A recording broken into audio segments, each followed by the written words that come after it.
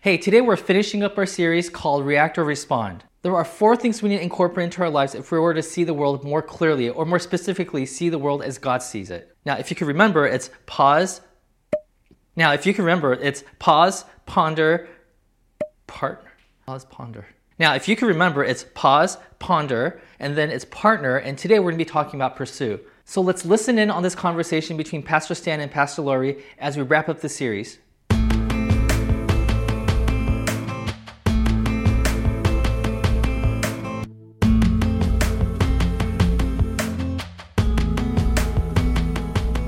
Morning, Westlight.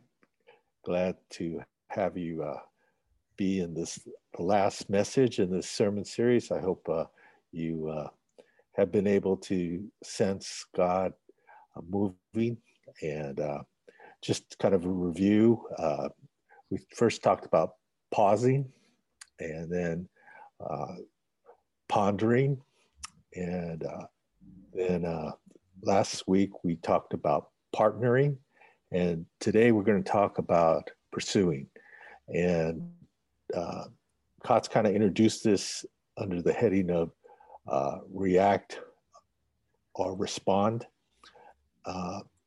And I just wanted to clarify something a little bit, that we aren't saying one is better than the other.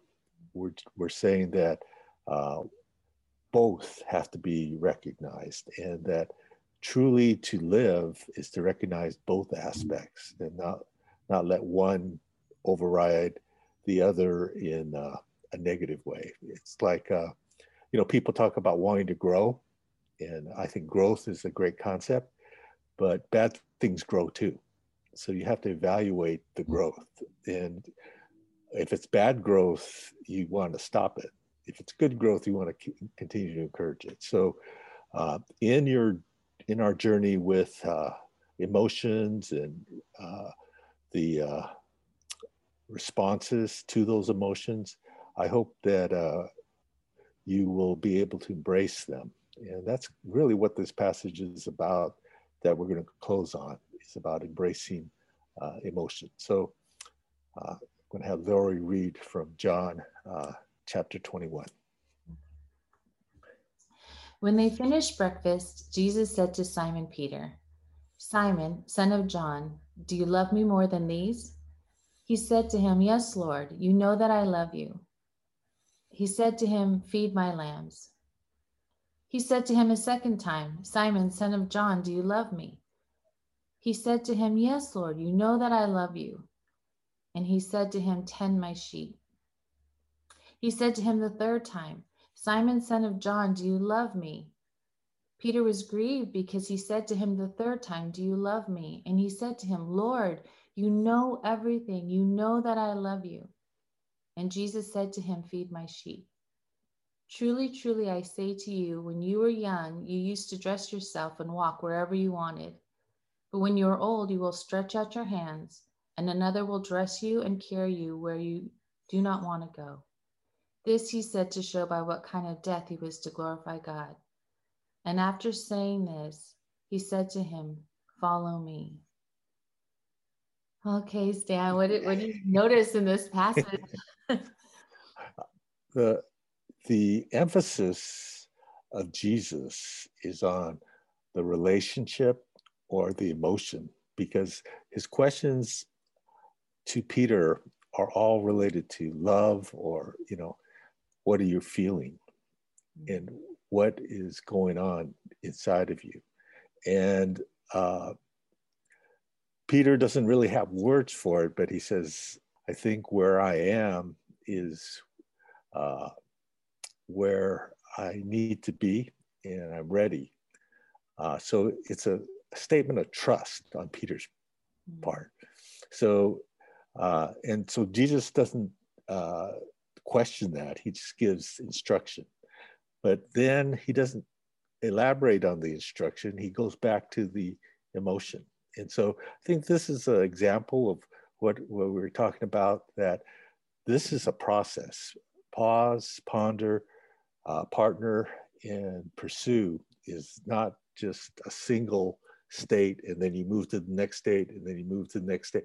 it's a continual process. And so this passage to me represents the nature on which God partners with us. Is God is going to go after the emotion, going to go after the relationship. And so the first thing I notice about this passage is Jesus's emphasis is on love, which is what we talked about last week, that the abiding was because he loves us. He chose us. He wants to be with us. And on Peter's part, it's about wanting to, well, I feel like I want to experience that love, so I want to trust it. So I want to pursue it. I want to go after it because it's good. And so I see two things happening here. One is Jesus is talking about love, and Peter's talking about trust, but they're all in this process. And I think that's what we want you, everyone, to experience in this pause, ponder, and partner and pursue, is to be involved in the process, to have a relationship that is dynamic. And this is so good because I feel like a lot of times like I probably said last week, we think about the doing and what does God want us to do. But I love how you bring out the emotion. So how would you summarize the connection between love and trust?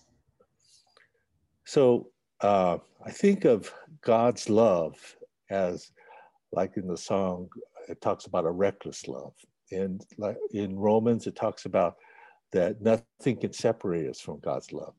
And it lists all kinds of bad things that can feel like God's love is not there. But he says God's love is unstoppable, Paul says. And so I think the first thing is that God has a reckless love for us. And in that reckless love, what he invites from us is what I would characterize as a ruthless trust. And that's what he basically is inviting Peter to, because he talks to Peter about, when you were young, you used to do whatever you wanted, but now when you get older, you're going to have other people do things to you. And so can you trust me in that? And will your trust work through despite all those circumstances, will you stay with me? And he believes that he will. And I believe that God continues to pour his love over us to instill in us that ruthless trust. I get the term ruthless trust from a quote from Brennan Manning, and let me share it with you. And he defines ruthless trust as this: ruthless trust is an unerring sense way down deep that beneath the surface agitation, boredom, and insecurity of life, it's going to be all right. Ill winds may blow, more character defects may surface, sickness may visit, and friends will surely die. But a stubborn, irrefutable certainty persists that God is with us in our struggles to be faithful. And there's a lot of things I like about this quote. One is he starts off by talking about an unerring sense way down deep. Mm-hmm. And that's what God wants. He wants way down deep, not just on the surface or where we can control, but basically where we can't control, where it's all being yielded to him, and we're turning it over to him and allowing him to build in us that sense of an unerring sense, that's where we want to be. And I like also the fact that he talks about all these negative things that'll come up when we go after that. He talks about a surface agitation, boredom, insecurity of life. So willing to trust God doesn't necessarily mean that all of a sudden you get this sense of, okay, I've got this handled, and I think it's this unerring sense, but not necessarily an overconfidence, or not a pride, or not a judgmental kind of thing. And then it also talks about ill winds may blow, more character defects may surface, sickness may visit, and friends will surely die.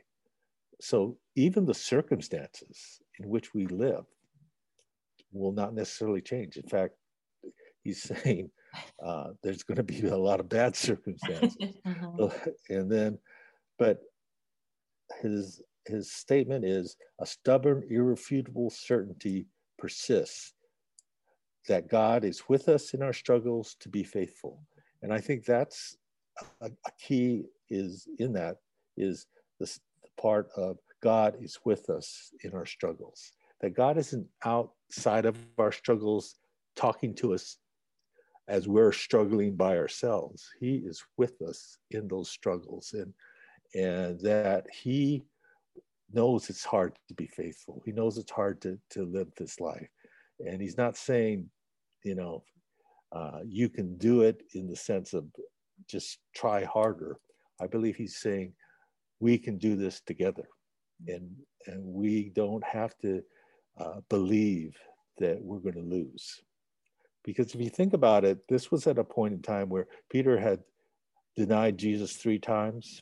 And, I know that we could get into the 3 restorations and things, but I think for me, the times when I struggle are the times when I think I'm just a loser and I don't have what it takes.